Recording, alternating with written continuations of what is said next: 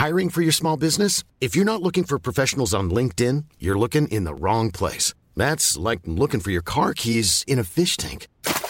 LinkedIn helps you hire professionals you can't find anywhere else, even those who aren't actively searching for a new job but might be open to the perfect role. In a given month, over 70% of LinkedIn users don't even visit other leading job sites. So start looking in the right place. With LinkedIn, you can hire professionals like a professional. Post your free job on linkedin.com/people today.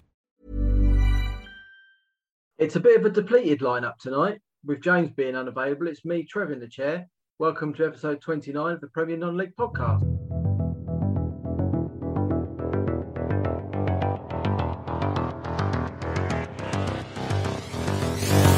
The Premier Non-League Podcast.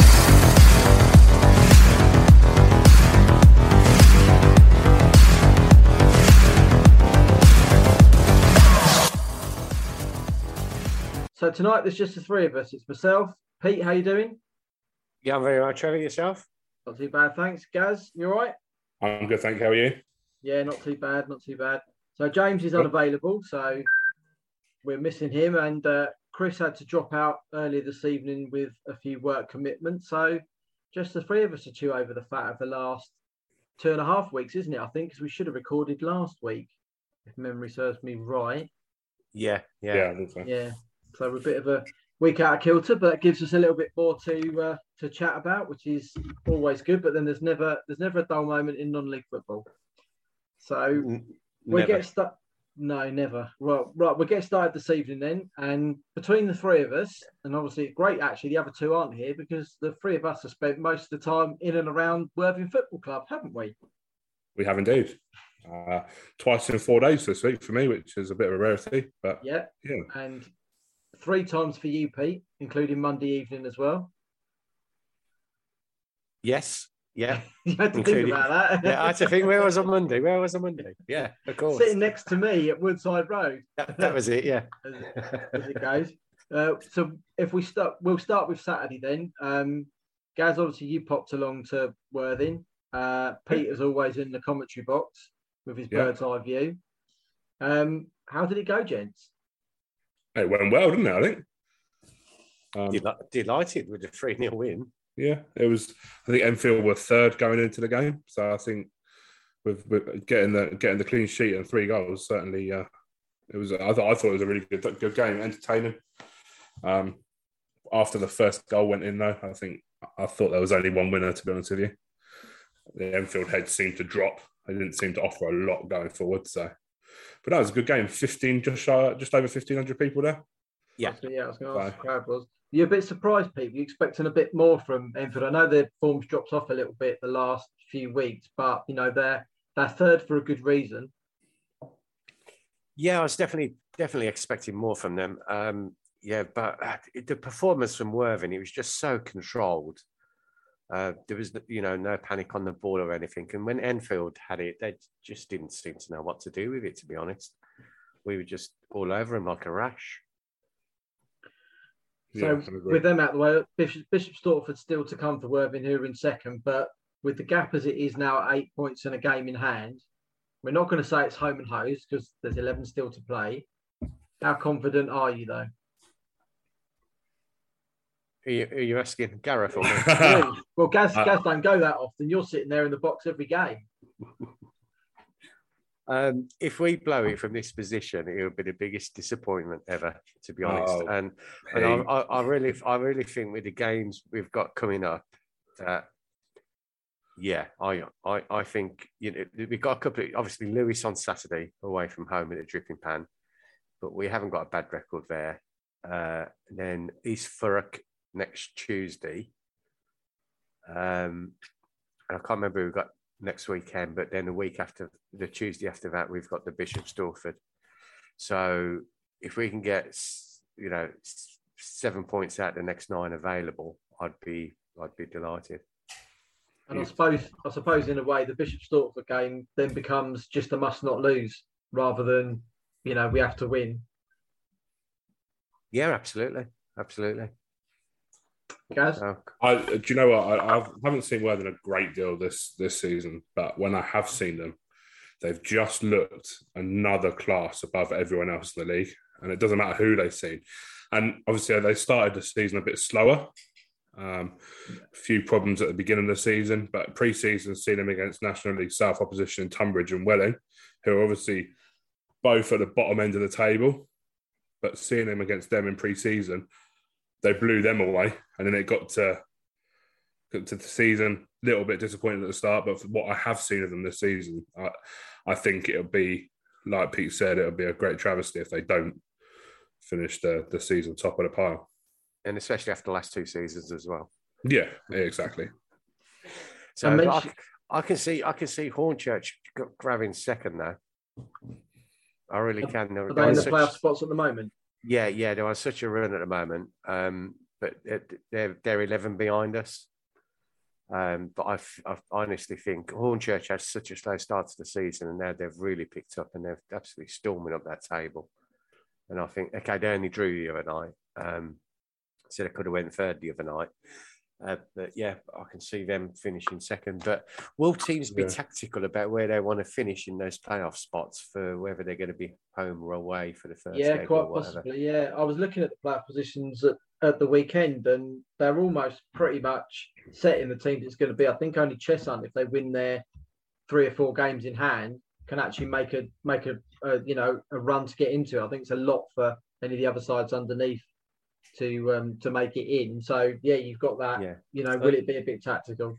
That's it. Like Margate are 21 behind us in 7th, so you can write them off because we're not going to drop that many points. Yeah. So it's Lewis are clinging on to the pack for the playoffs. But the way that Enfield are going, Lewis have got a game in hand and only 2 points behind. So let's see. Yeah, and Enfield have played 32, haven't they? Yeah. Purely from a Sussex basis, I want to see Lewis win the playoffs. I would like to see as many Sussex teams within the National League South as possible. Well, if Worthing go up, they've only got Eastbourne Borough would be the closest game, wouldn't it, if Dorking make it out into the National League as we're expecting? Yeah, I think you're probably right. And then Havant, I think, would be the next one along. Yeah, in the opposite direction. Yeah, but mentioning the National League South anyway brings us on actually quite nicely, Pete, onto Monday night, where you and I went along to Worthing to listen to how far the club's come in the last. Well, that Barry was going back 6-7 years, wasn't he? Really, to the point when George bought the club. And for me, I went along as a sponsor. Pete went along, obviously, as a fan, as one of the main commentators for Worthing's Rebel Yell, and a sponsor. And it was just interesting to listen to all aspects of where the club put itself, how they're doing financially, and then actually on the pitch itself, what they were planning to do, and listening to them and hearing that, if they go up, we won't say when, just in case. We don't expect it, but just in case. They're prepared to give Adam a budget to be competitive, not just to sit around that bottom bit, as we said with Tunbridge and Welling, as we mentioned earlier. They have struggled on 2 sides. We saw it at Woodside in pre-season. So it's not just a case of making up the numbers. Worthing want to go and do a little bit more. Yeah, I think they've got a good core, haven't they, already, of players that could perform at National League South level. I mean, Dorking, who are doing really well at the top, came in the league in one of the cup games, didn't they? And it wasn't a white trophy, I remember. Sorry? FA Trophy. Dorking came into Woodside, didn't they? I think so. Yeah, 1-2-0, didn't they? Yeah, but that's 2-0. I mean, that's only 2-0. You've seen what Dorking have done to Havant and Waterlooville around Christmas time, and they're supposedly in the same league on an even sort of keel. Yeah, but at the same time, that game, I didn't actually think that we deserved to be on the losing side, to be honest. We did absolutely restrict them, and Rutherford scored a great goal to open the scoring. And he seems to have scored a lot of those this season. Yeah, he's doing really well. He's a very, very good player. He opened the scoring, but I thought we limited them to their chances, and if we'd put some of ours away, it might have been a different story. But I suppose that for me shows that only losing 2-0 to a team who are not going to say walking away with the National League South, but are up there, and in my opinion, they're going to win it. But to only lose 2-0 to them, I think it shows that Worthing are already at a level of National League South, and they just need a few more players. And like you say, they will start being competitive next season. Well, I listened to the Hayden Bird interview after we played them, the Kingstonian manager. Yeah. And and one of his comments was, I wouldn't be surprised if Worthing got back-to-back promotions. It's possible, isn't it? I mean, teams that are on a good bounce, it takes them back up in exactly the same way as teams get relegated, and you end up with a double, sometimes even a triple, because the momentum's just falling one way, or the other, depending on which division you're going into. So yeah, it's a possibility. It's possibly sides won't relish coming and playing on a plastic pitch. There are 2 or 3 in the south already. Billericay and Maidstone, I think, are the only 2 that spring to mind that I know of. Billericay will be going down. As well. Yeah, they should be. Yeah, sorry, guys. Dawkins plastic as well. Yeah, but obviously though, if they've gone up, then you're only looking at Maidstone. Let's not assume anything, shall we not? No, of course not. But you could be looking at just Maidstone are the only side with the plastic in that division as well. So some sides might not like coming. And as Worthing have proved for the last couple of years, they're very good on the road. So, they're every chance. The club want to be competitive on the pitch and off the pitch. No reason why it couldn't be a double promotion if it happens this season. Be interesting. Certainly will. And then we got to Tuesday night and a cup semi-final. And Adam opted to rest Ollie Pearce. But didn't make much difference, did it, with the amount of goals they rattled in? Absolutely not. No, and I think, to be honest, David Radari, who's come in, he's really, really making a difference on loan from Crawley. And I think he's had a really good start, and he's finding the net as well. Yeah, the third goal he scored was absolute strike. Yeah, from the edge of the box. I think watching the game the other day, the strength and depth at Worthing as well. Like, he made a few changes, and Horsham Three Bridges looked all at sea for most parts of the game. They did well to hold on to it was about 40th, 44th minute, something like that. But 39th, 40th. Yeah. I think after that, I said we were there with former East Preston manager Simon, and I think I said to him, it's going to be a bit of a come out in the second half. There might be a 4-5 in this, and then lo and behold, 5-0.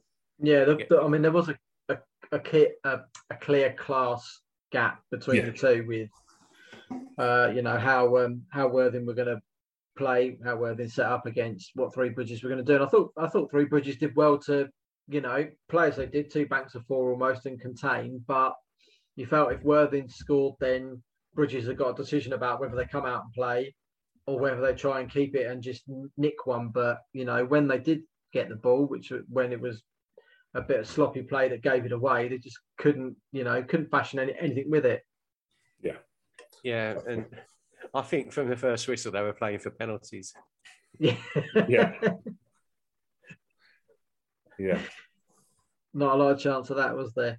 So Lewis this weekend, it's going to be a bit of a tough one, I think. And then, as you say, Stortford in a week and a half's time, get through those unscathed, and then I think you're on the yellow brick road. Let's hope so. Come on, guys. I know we've got to be positive, but there's that curse, isn't there, of being over positive, overconfident. Well, I want to see it as much as anyone else, but I don't want to say it out loud. That's it. Well, at the moment, I'm sleeping like a baby, so yeah, I'm quite relaxed about it all. I think if Pete's happy, Pete's fine. We're all okay. Well, the thing is, when you got Adam Hinshelwood saying to me, Pete, we can still get that 100 points this season. That's what we want. That's what the players want. We can get to 103 theoretically. That's a good target, isn't it? Yeah. That would be a feat, wouldn't it? It would. It would, yeah. Yeah, most definitely. Especially after the last 2 years as well, to then go out and knock 100 points in. They're only 20 goals away from knocking in 100 goals as well in the league. Yeah, year, I've worked out, as long as we don't drop, if say Bishop Stortford win all their remaining games, I think they can get to 94 points. So as long as we don't drop any more than 9, then it's ours. Yeah. There we go. That'd be a big middle finger up to Jack Pearce on the way up there as well, wouldn't it? Yeah, absolutely. He'll come up with some. It's the last game of the season and null and void. Yeah. Now, the Russians have invaded Ukraine. We've got to null and void the season. Possibility in it from Jack. Now, normally after we've spoken Worthing, we'd normally move on to South Shields. And obviously, Chris isn't sitting with us tonight, but we thought we'd have a little mention in his absence because we all follow a little bit as to what they're doing up there. They're the same level as Worthing for those of you that don't listen regularly, but they've had a bit of an up and down week, haven't they? A blip. Yes. Yeah, nice 4-2 win at the weekend, and then that was against Matlock, wasn't it? It was, yeah. And I can't remember who they played the other night. Ashton United, I think it was during the week. Yeah, who are mid-table side, so they beat sort of a team that's going for. It was Nantwich on Saturday, I think. Yeah, it was Nantwich on Saturday. Nantwich Saturday. Yeah. Sorry, I do apologise. Sorry, carry on. But they're still looking very strong. I did message Chris in the group chat and say I had the question all ready to ask you. Without James being here, are South Shields getting promoted? He's not here to answer it. So I'll answer it. Do we answer it for him? Hold on. Pet. I think they will. Yeah, I still think it's in their hands. I think at the weekend when I looked at the table, were they 4 points clear? Yeah, they're level now but they're 60. They're 3 points clear. Level on games with Buxton. Matlock have got a game in hand, but can only get a point behind. So looking good, isn't it, for Shields as well? Yes. As it goes. So we could be celebrating a double podcast promotion. That would be nice, wouldn't it? That would be, that would be not bad, would it? Not bad. That's something, some way to go after the last couple of years, I think. Quite well deserved for both clubs. Yeah, and the pressure's really going to be on Shields going into this last 10 games for them. Yeah. So it's how they deal with that pressure as well, because like I say, they haven't got a lead like we have. And obviously them being the only professional club in the league, then people are expecting. It comes with expectancy, doesn't it?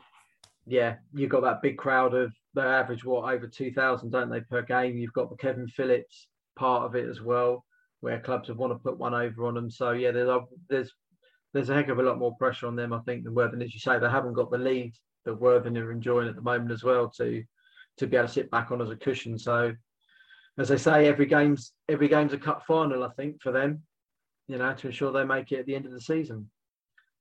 So having Wi-Fi issues for a change. Sorry? It's not me having Wi-Fi issues for a change. We lost you then. Oh, me, sorry. Yeah, well, I'm hotspotting because I haven't got any Wi-Fi at the moment until tomorrow. So happens when you move. Indeed. You're back. Carry on. You're back. Fantastic. So as we're recording at the moment on a Thursday evening instead of a Monday, Borehamwood, the only non-league side left in the FA Cup, are currently in action at Everton. 0-0. And the draw's already been made for the quarterfinals of the next round, I think, isn't it? Yeah. Yes. And who they got, Pete? Crystal Palace away, whoever goes through. Which is not a bad draw again if they manage to get past Everton. So, by the time we finish recording, they'll still be playing. Are they going to be in the quarterfinals, or is the last non-league side standing going to have fallen? I don't know. Frank Lampard desperately needs a win. Yeah. But I just looked at the team that he's put out, and he has made a lot of changes. Now, bearing in mind, Borehamwood are going to be up for this. It's brave to make the changes when you need a win. Yeah. If it was me, I'm totally blue sky thinking it. If it was me that was managing a Premier League side who desperately needed a win and could get one if they put their first team out against Borehamwood, I can tell you they've got Begovic in goal, Michael Keane, Andros Townsend, and Solomon Rondon are the only names on that squad that I know. Which is quite surprising when you get given, Borehamwood's league position of third at the moment. They've lost twice all season in the National League. They're not a mid-table outfit that have had a good FA Cup run that you put a maybe understrength team out. You think you would, take the tie. Like you said, I think it's quite brave in a way when you look as well how well Wood played against Bournemouth in the last round. They were organised. Bournemouth had some early chances, didn't go in, and as I saw Adam Virgo say earlier in the week that, you play that game, the first couple of Everton chances don't hit the target, or don't go in, and then you start to think, well, we might have a bit of a chance here, and they're very strong on their set pieces as well. Yeah. I think for me, if Frank had put out his first team side, got the win, might have started a little bit of momentum that might kickstart the season that they need to do. Otherwise, I think they might be in big trouble. So I really hope Bournemouth do turn them over and Frank Lampard gets what he deserves. Yeah, and the other thing is, I'm just seeing the pictures at the moment. Good to see a big crowd at Goodison Park as well. Because obviously some fans probably think, no, it's only Borehamwood, won't bother tonight, it's raining, blah, blah, blah. But no, there's a big healthy crowd there, which is good. Yeah, that's brilliant. And Wood haven't conceded an FA Cup goal yet this season. So that's true. Yeah, of course. We'll see after we finish. Sorry? I forgot about that. Yeah, so we'll see after we finish recording whether it's still intact as well as it goes through. Now, something a lot of us have noticed in the last few weeks, I would say, and I've been to grounds where it's been at, and both Gaz and Pete witnessed it at Worthing at the weekend. There seems to be a little element of troublemaking coming into the non-league game.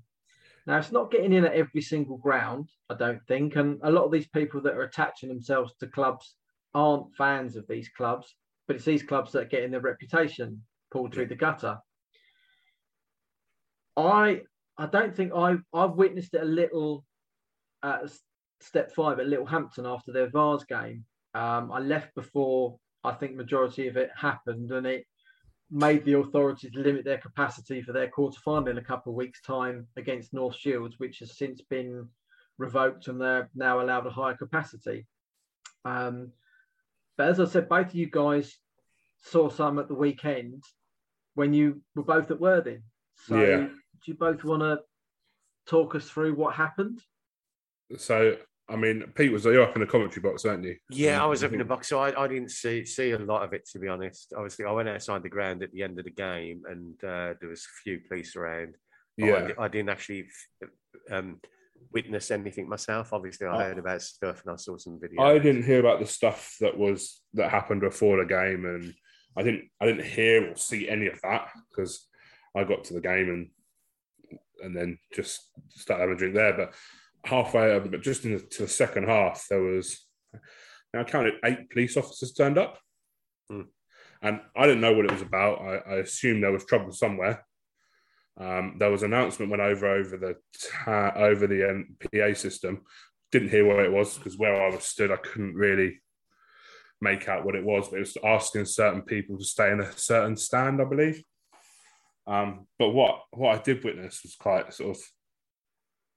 It was very much what I'd expect at a Man United Liverpool game or a Palace Brighton game. There was a lot of shouting and pointing at specific people in the away end or the home end, gesturing, and Worthing wants to be known as a family club, and it didn't seem very family friendly. If I had taken my boy to that game and he was stood with me, I'd probably have left, which is sad for the club. But do you think that was more on the part of the visiting fans, or no? Because the people stood in front of me were home fans, right? And they weren't wearing anything red or white. They were your old late 40s, early 50s in their casual gear. They're probably gone to the football in the 80s, if that makes sense. So not so much a tracksuit. We had jeans on. He had some Adidas Originals, like a long, like trench coat type thing, not trench coat, like a duffel coat type thing. It just looked very. I heard someone asking, "Are you guys bought any boys then?" And it was quite embarrassing. Some guy said to him, "You guys bought any boys?" And this Enfield fan told me, "Yeah, I bought 6." Oh, is that it? How old are they? He went, "Oh, they're my kids." But so there was someone from Worthing. I don't know. I'm not obviously. They might not be affiliated to Worthing. They might not go to the game. It might just be that they had a bit of free time, fancied a scrap, and wanted to try their luck. But I'd never seen them there before.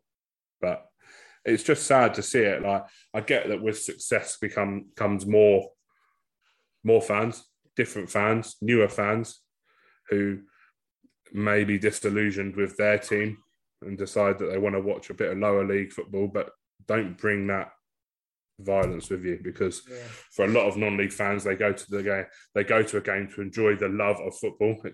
There's no violence, there's a bit of friendly banter, but that's it. It's not violent, and I'm not saying there was violence at Worthing. I didn't see any, but it's sad to see that there was some punches thrown. Was there? Yeah. When I left, there was a police riot van out the front and 2 police cars. Yeah.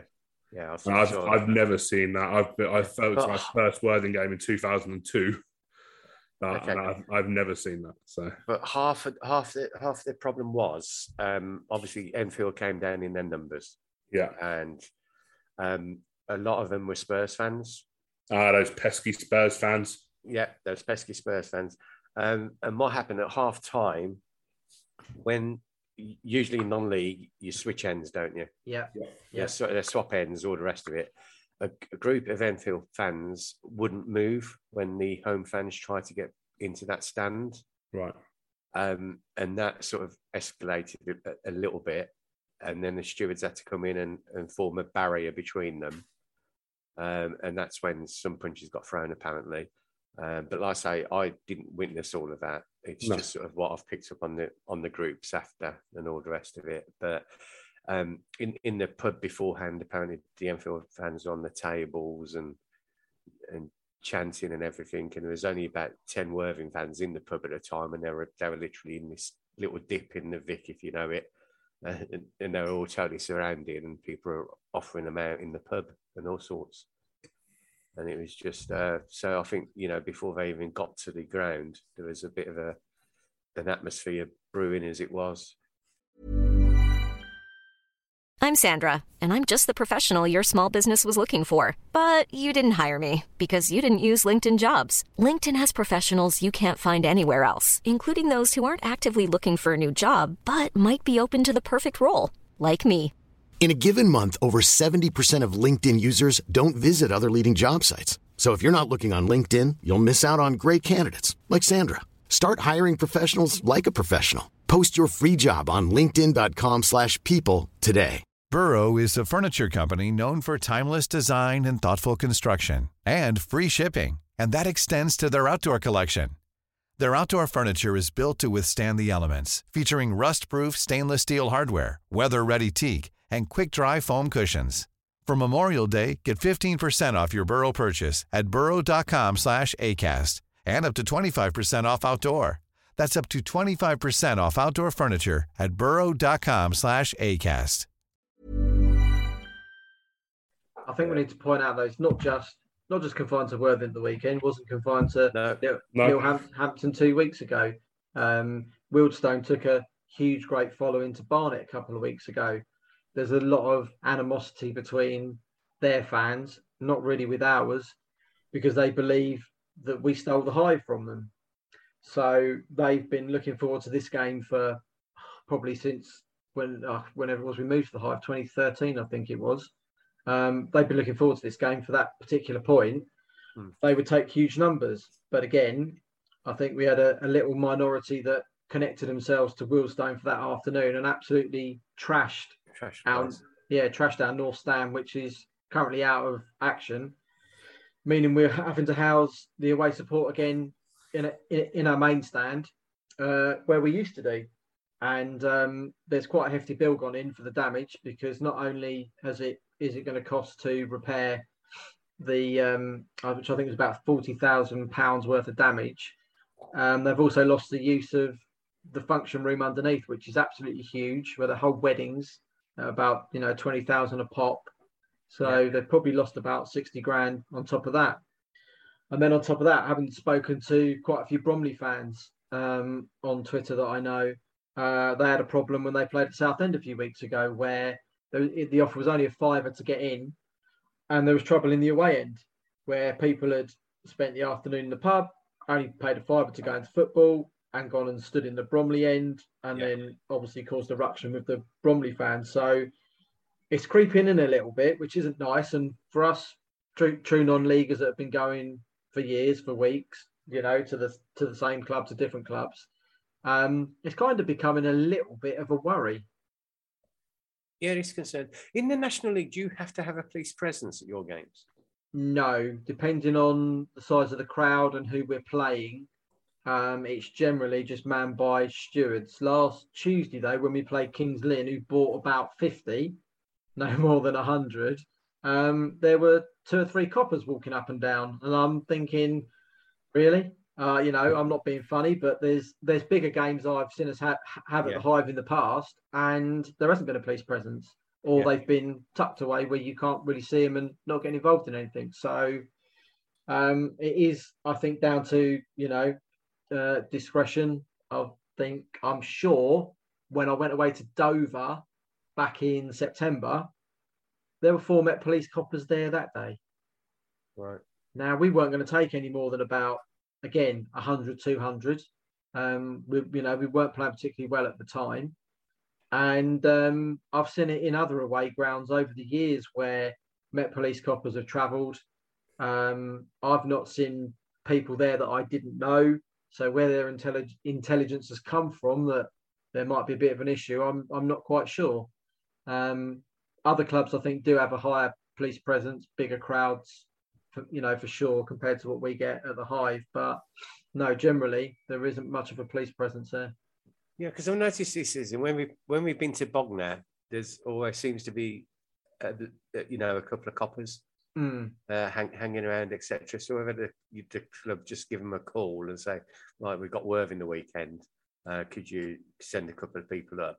Yeah, potentially. Just to oversee it. And that's a deterrent in itself, isn't it? Yeah.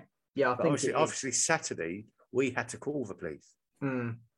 Yeah, I mean, I think now it's happened the once. I think people's ears are pricked up a little bit and are a little bit more wary about what happens. I could quite conceivably see that over the next few weeks, as it gets towards the busiest end of the season, which we'll talk about in a minute, that as the crowds possibly will start getting bigger than the 1,500 as well, because it's getting closer to, especially if it gets to a point where, there's a home game where Worthing can win the title. I wouldn't be surprised if there's maybe 1 or 2 just inside and, maybe a couple outside as well. But if needs must. You've got to look after those people inside the stadium, especially those people that you see every week, against those people that are just literally jumping on the gravy train almost. Exactly, and most of them just go and get tanked up, and then the argument comes in: do you close the pubs or by the ground and stuff and stop people having a drink? Yeah, because difficult. it's always drink fueled. Yeah. But then that would involve more cost, I would guess, for Worthing due to loss of earnings for that pub or those pubs. See, an interesting thing for next year is National League South. You are still allowed to drink around the pitch.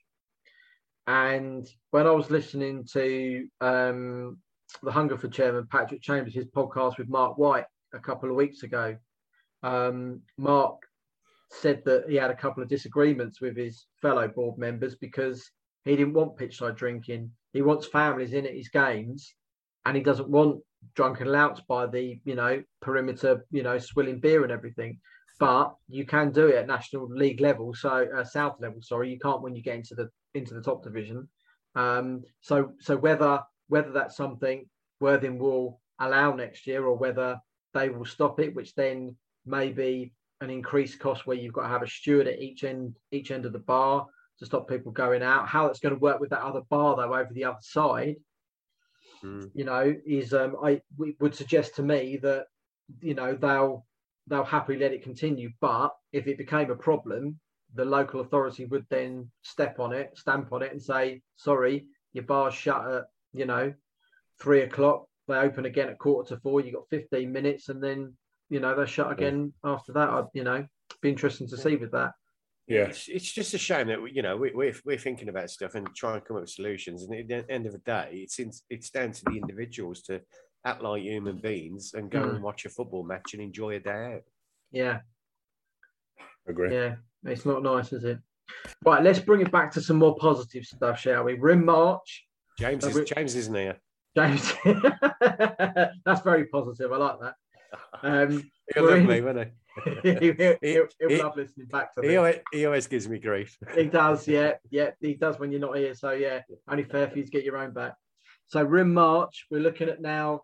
The end of April is the end of the season for most clubs and most divisions. So we're right at what we would call the business end of the season, where things are going to start to get settled over the next few weeks, or we're going to have a little late surge from someone coming out of the pack in many different divisions. Where do you guys want to start? The National League at the top?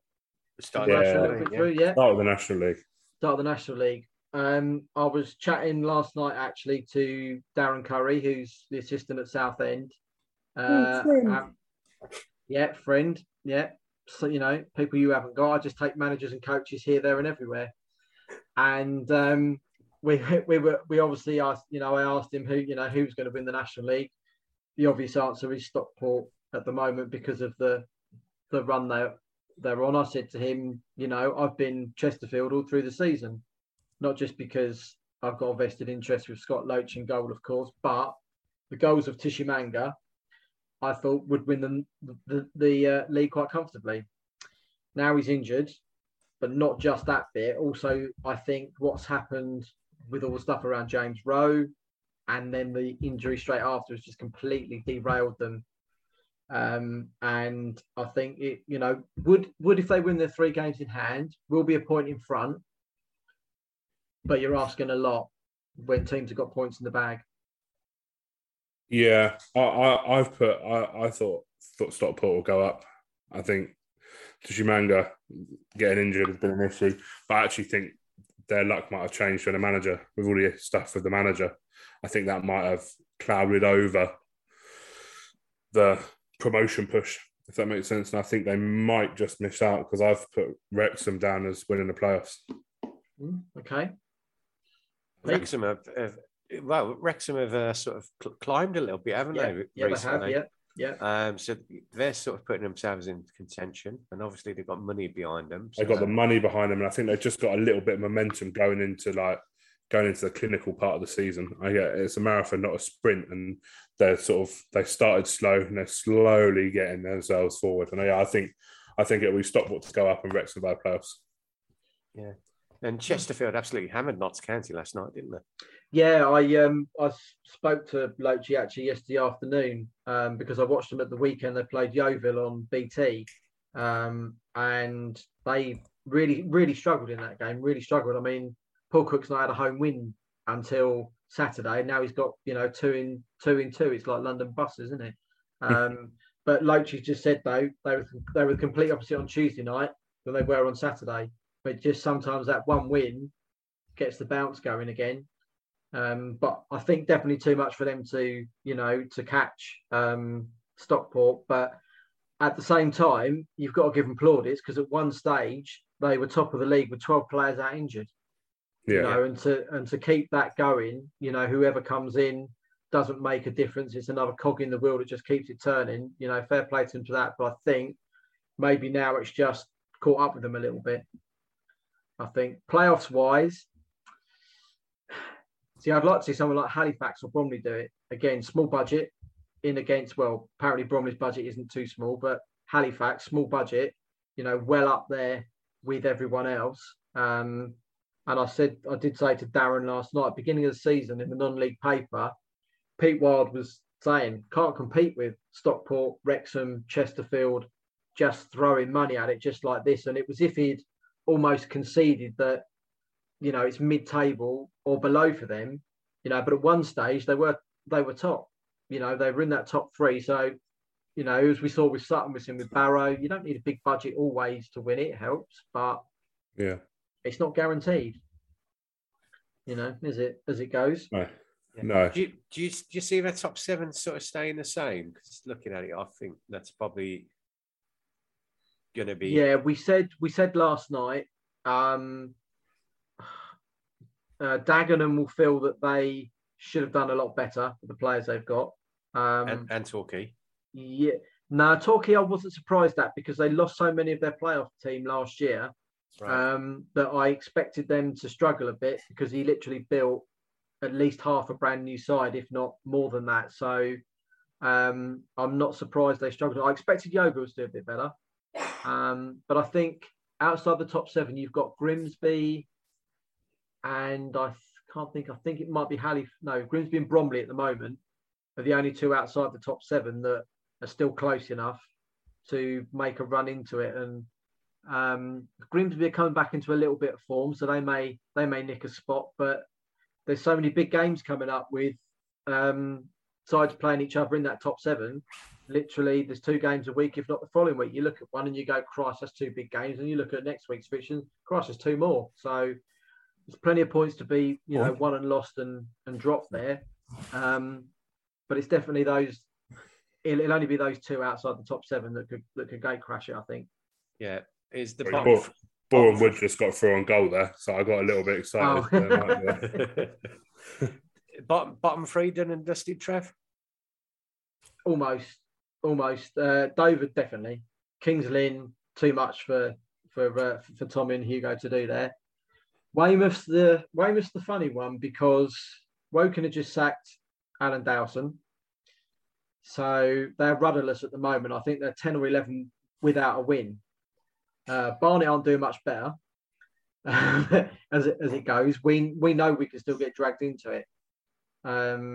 There's 9 points though between Weymouth and Aldershot, isn't there? So yeah, that might just be. Yeah, you think that's a lot. That's a big ask again for Weymouth to win 4 or 5 on the bounce just to catch everybody else. Yeah, when they've only won 5 all season. Exactly. Yeah. So you would hope that everyone else would have enough, but there's still what have we got 11, 12 games I think in the National League to play. So there's still a fair bit. You've got those 2 games over Easter that can change a heck of a lot when it comes to the bottom and the top. So I'd like to say everyone else above Weymouth would be safe, but I wouldn't. There's a chance Woking could get dragged into it if they don't appoint quickly and arrest their slide. Yeah, I think. See, some of the teams have got 15 games left in life. What we got 2 months left of the season. Yeah, it's a lot of Tuesday Saturdays. Yeah, a lot for a lot of teams. I think so many clubs got hit just before Christmas and around Christmas time with COVID in the National League. There's so many games that got lost then, and obviously, Borehamwood have had games off for 2 or 3 weekends with their cup exploits. You've got the FA Trophy, which has moved Barnet's game with Wrexham in 2 weeks' time to Tuesday, the 5th of April. So, there's a lot of national sides left in the trophy. So there'll be a few more that'll end up with a couple more midweek efforts. So a lot of football to play. A lot of play. North and South. Right, National North. Gateshead are in pole at the moment, aren't they? But Brackley and Kiddie can both. I have said Brackley to win. I fancy Kiddie. I fancy Kiddie. Yeah, even with their games in hand, but I think they've got momentum at the moment. They're still winning games. Yeah, because even after their couple of exploits, it hasn't affected their league form. No, not at all. Not at all. They won Tuesday night. I think it was 3-0 as well. Their playoff race, I think, is quite a tight one. I think when I looked at it the week before last, Spennymoor down in about 14th. If they put a run of 3 or 4 wins together, they're sitting out just outside the playoffs by about a couple of points. Spennymoor 9 points off the playoffs. Yeah. it's still doable as we're at the beginning of March, and you've got Bradford Park football. Bradford Park on this Bradford Park Avenue on the same amount of points as Spennymoor as well. Are they?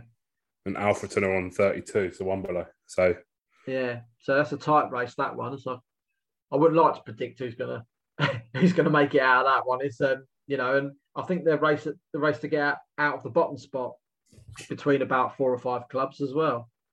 If I remember rightly.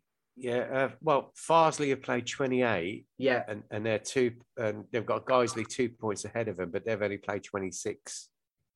and I think Farsley's goal difference is far worse than anyone else's, isn't it? Yeah, minus 37. Yeah. So that's the only thing that could go against them. But again, you pick up a win, you climb off the bottom, and the pressure's on someone else, and then you win another one, and the pressure's on 3 or 4 clubs below you. So it can easily happen with so many games still to play. Yeah, I think so. And then into the south, yeah, it's still not clear cut at the top. If Maidstone win their game in hand, so 3 points behind Dorking. Yes, yeah. I've got Dorking up and then Maidstone in the playoffs. Yeah, and I think I'll go Dorking. Yeah, and I think on current form with the way teams are dipping in and out of the playoffs in that division as well, you'd say Maidstone have got to be favourites as well. Bigger budget, good support. Yeah, but again, only takes a bit of momentum, and all of a sudden Hungerford or Eastbourne Borough have jumped in and then gone and won the playoffs and made it into the National League. Yeah. Which would be ideal. And then the bottom at the moment does look like Billericay have got a lot of work to do. Yeah, I think Billericay are down, aren't they? Yeah. They've only won 4 all season, so you can't see that sort of all of miraculous change. I mean, even when they changed managers, when they got rid of Kevin Watson and brought in JD Brown, there was no new manager bounce at all in that part. So I think that'd be swapping places with maybe someone along the south coast in Sussex, but we'll leave that to see. He won't be Bogner. Mind the gap. No, certainly won't be. Right, so we've gone.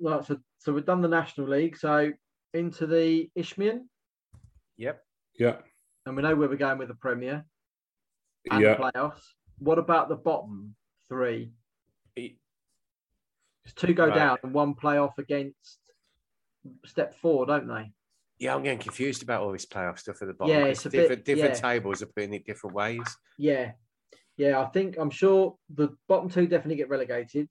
Then the third lowest placed team then plays off against. It can't be the highest set of champions. Yeah. It must be the lowest by points, I'm guessing. That's points per game. It's points per game. So even though Brighton and Sea are in that position at the moment, if their points per game is better than a corresponding team in one of the other leagues, then they'll escape having to do that. Okay. Yeah, it's complicated because it's not confusing. Yeah, it's not clear cut on. I think it's like when you get to step 5, all the champions go up, and then it's so many best placed second team on points per game, and then the others have to play off against the third place team at step 4 as to whether they go up, I think, or something like that. I don't know. It's so they've made it easy this year. It's just been finish top or finish bottom, and you know exactly where you are. You know exactly where you stand. But I think then the other thing is Cray Wanderers could get sucked into this because Brighton got 2 games in hand on them. Yeah. And obviously Cray had that points deduction. Yeah. And Cray, in the null and void season, they were second behind us. Mm. They were, and obviously a lot of their players went to Lewis along with the manager. Yeah. And they've had to rebuild, and obviously it's not going to plan really because we had their chairman on. I didn't think they looked too bad against Lewis a few weeks ago, though. I didn't. They played some good stuff. Lewis outclassed them, but I didn't think they looked too bad. I think they probably got enough to stay up. Yeah, just about. I think. Yeah. I don't think they looked too bad. No, and like I say, you look at the goal that Brighton see is Thurrock and Leatherhead have all conceded over 40, and Cray are minus 14. Yeah. There's a bit of a difference there. they've had a lot of games that have been 4-3s and 5-4s and games like that, haven't they? They don't tend to get. I don't think they've been hammered, have they, Cray, at all? Probably about 3-0 is probably about one of their biggest defeats, off the top of my head. Yeah. So again, it stands you in good stead though when you look at, like you say, conceding that many goals and your goal difference is shot to pieces. You've almost conceded 2 or 3 points anyway. Because if you're level on points, you're done for with such a negative goal difference as well. Yeah.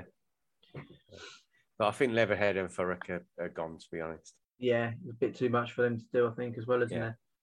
But one of the other clubs in Sussex as well is looking good for promotion. And again, another side like Worthing and South Shields that should have gone up over the last 2 years as well, and that's Hastings. Yes. Averaging good crowds as well. Yeah, I think it's over. Is it over 1,000 or just under? I think it's just over, isn't it? I think. Yeah, I think it is just over. Yeah. Yeah, but again, I did wonder when Chris Aguta quit whether that would derail things. But Gary Elphick, a former Rebel, has come in and carried on the good work. Yeah, and John Meaney. Yes, John Meaney as well. Yeah, of course, his assistant. Yeah, he's the brains, isn't he? I think. Very good footballing brain, John Meaney. Yeah, we had him on. He covered the Worthing v Charlton under-18 games on commentary with me. Yeah, and he was talking tactically. I was like, "You've lost me, mate." He is good at that, Johnny. You just watch him, watching him when he was at Worthing with Gary, and his brain just looks like it works completely different to anyone else. It's very magical. He went to Crawley as well, didn't he? And Crawley. Yes, he's done a bit of Crawley Town as well. Yeah. Yeah. So when we look at the bottom of that division, I think Whitstable Town are bottom, aren't they? Yeah, with Phoenix. Yeah, Phoenix. And then you've got Sevenoaks. Sevenoaks 2 points ahead, but a worse goal difference than both Phoenix and Whitstable. Yeah. Is that because that division's quite predominantly Kent and Sussex sides in it, with the odd sprinkling from Surrey, although most of them are in the Central Division. You've got from the Kent League, or the Southeastern Counties as it's called, Chatham or Sheppey will probably both go up from that division, which again both clubs need to get up in a bit sort of in effect like Worthing and Hastings division, where both the sides haven't gone up. They're actually stifling everyone else's progression as well by not being allowed to progress over the last couple of years. And then of course in Sussex we've got Littlehampton, who hopefully will win that division as well and take I'm not sure how that will work wise, because no one will drop into Sussex from the Isthmian. So there's a good chance Crowborough or Hawley will get laterally moved again and end up back in Sussex. Yeah, I'm sure they'll love that. This sort of happens as well. So nice little trip from Hawley to Bexhill on a Tuesday night. Well, yeah. Well, even get up to Crowborough is not fantastic on a Tuesday from some parts of Sussex either. Right. To get away through there. I was going to ask you, Trevor, going back to the South East, the Isthmian South East Hastings top of. Whitehawk obviously got relegated from the Isthmian Premier in the last completed season. Yeah, and they are struggling, aren't they? Yeah, I saw them early season against Littlehampton in the FA Cup, and Littlehampton didn't look out of place. Littlehampton lost 5-4 in the end. I was at that one, wasn't I? Yeah, you were. Yeah. And there were a couple of players that sort of stood out for Whitehawk, but not much more than that. But I think the problem with that division is you've got so many local derbies against Sussex clubs, or if you're in Kent, against Kent clubs. I know, obviously, when you're one division below in Step 5, it's just a derby every week. But when you go up a division, you maybe expect as many as 4 sides you're playing against, so 8 per season. Not maybe in some cases you've got 12 or more games. So they become that little bit, maybe, what's the word? Not less competitive, but the players know each other too well because they've all been around that same circuit in Kent or in Sussex. So I think having the fresh blood going up, Lancing, Corinthian this year from both the 2 divisions. If you look at if you look at both their progresses during the season, they both took a little while, I think, to get used to that division. And then about 10 or 11 games in, when they've worked out how they needed to play to get results, I think the pair of them are quite well placed in mid-table, off the top of my head. Lancing and Corinthian? Yeah.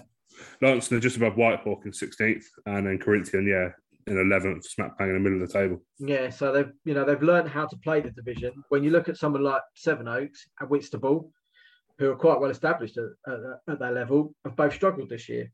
Sevenoaks have just changed the manager in the last couple of weeks. Whether that's too late or not, I don't quite know. That'll tell over the next 11, 12 games. But that's what it seems to be when you go up as well from the county leagues. I don't know if some of it's because we've had this stagnation for 2 years where nobody has moved and teams have just been able to play at the level they're at, been fairly comfortable. And then when you take one step up, you think, Christ, this is actually a whole different ball game when you've only stepped up really one division. And others, it may do Whitstable and Sevenoaks good to drop out and restart again and, go back up and regroup. But we still got 7 weeks of football, haven't we? Still to get through till the season finishes. So, there's plenty of games still to go. I think for a few things to change. Yes. Right. Looks like there's a bit of problems in the crowd at Everton, Borehamwood. We've seen all the medical staff all running over to someone in the crowd on the opposite side of the pitch. So the game stopped for the time being. Yeah, still 0-0, 41st minute. So. Well, your TV's behind mine. They're playing. Yeah, I got it on the old ITV hub. Oh yeah, it will be behind then. Yeah, got a bit of delay. But at least you've got TV at the moment. I've got to wait another week and a bit, but there we go. Never mind. Right, gents, I think that's pretty much about it for this evening. Pete, where are you off to next couple of weeks? Lewis Saturday, obviously. Lewis Saturday, and then East Thurrock next Tuesday. Lovely midweek Tuesday night journey, that one. Oh. Yeah, through the tunnel. Yeah. You're gonna love that. Yeah, I love that. We did that on a Saturday a few years ago, didn't we? We did, yes. Yeah, we did. Yeah, lovely ground. Was that the Cattell season? The first yes, it one? was. Yeah. Yeah. Yeah. I take it there was a sarcastic, lovely ground there. Not at all. It's got a nice little pub over the road. I don't know. And it's got a very big clubhouse. Yeah, it has got a big clubhouse. Yeah, yeah. But it's a funny kind of entrance when you go in, because we sort of walked in and thought was like a bit of shed over there, a bit ramshackle bit over there. It seemed a bit kind of weird, and then you get in and there's a football ground. You think, oh, okay, that's a bit, but hey ho, each of their own. Gaz, what you got going on? I'll be honest with you, haven't got a clue. Haven't got anything planned at the moment. I thought you was going to say Havant and Waterlooville. I do want to try and get up to Dorking before the end of the season. I've been following them on YouTube on their bunch of amateurs thing they do on there. I've been watching that. It's brilliant, isn't it? It's really good. And do you know what? I think everyone, if you're a fan of non-league football, I think you should watch it. It's it gives an insight. Have it with Mark being the chairman and the manager. Sort of bit of what he does on match days and in the dressing room, the type of team talks that he gives and that sort of thing. It's really interesting. It is really good. And he's not scared to swear either, is he? He doesn't like swearing, does he? Speaking of which, Pete, he was at Culver Road on Tuesday night. I couldn't believe that. I missed him. Yeah, he was there, and so was Dom. I did try and collar him to see if I could get him to come on, but he disappeared into oblivion after the second time of seeing him. Well, just the same as you guys, I haven't got anything planned. Well, I've got no idea where I'm going next Tuesday. I haven't even got that far yet. Thurrock?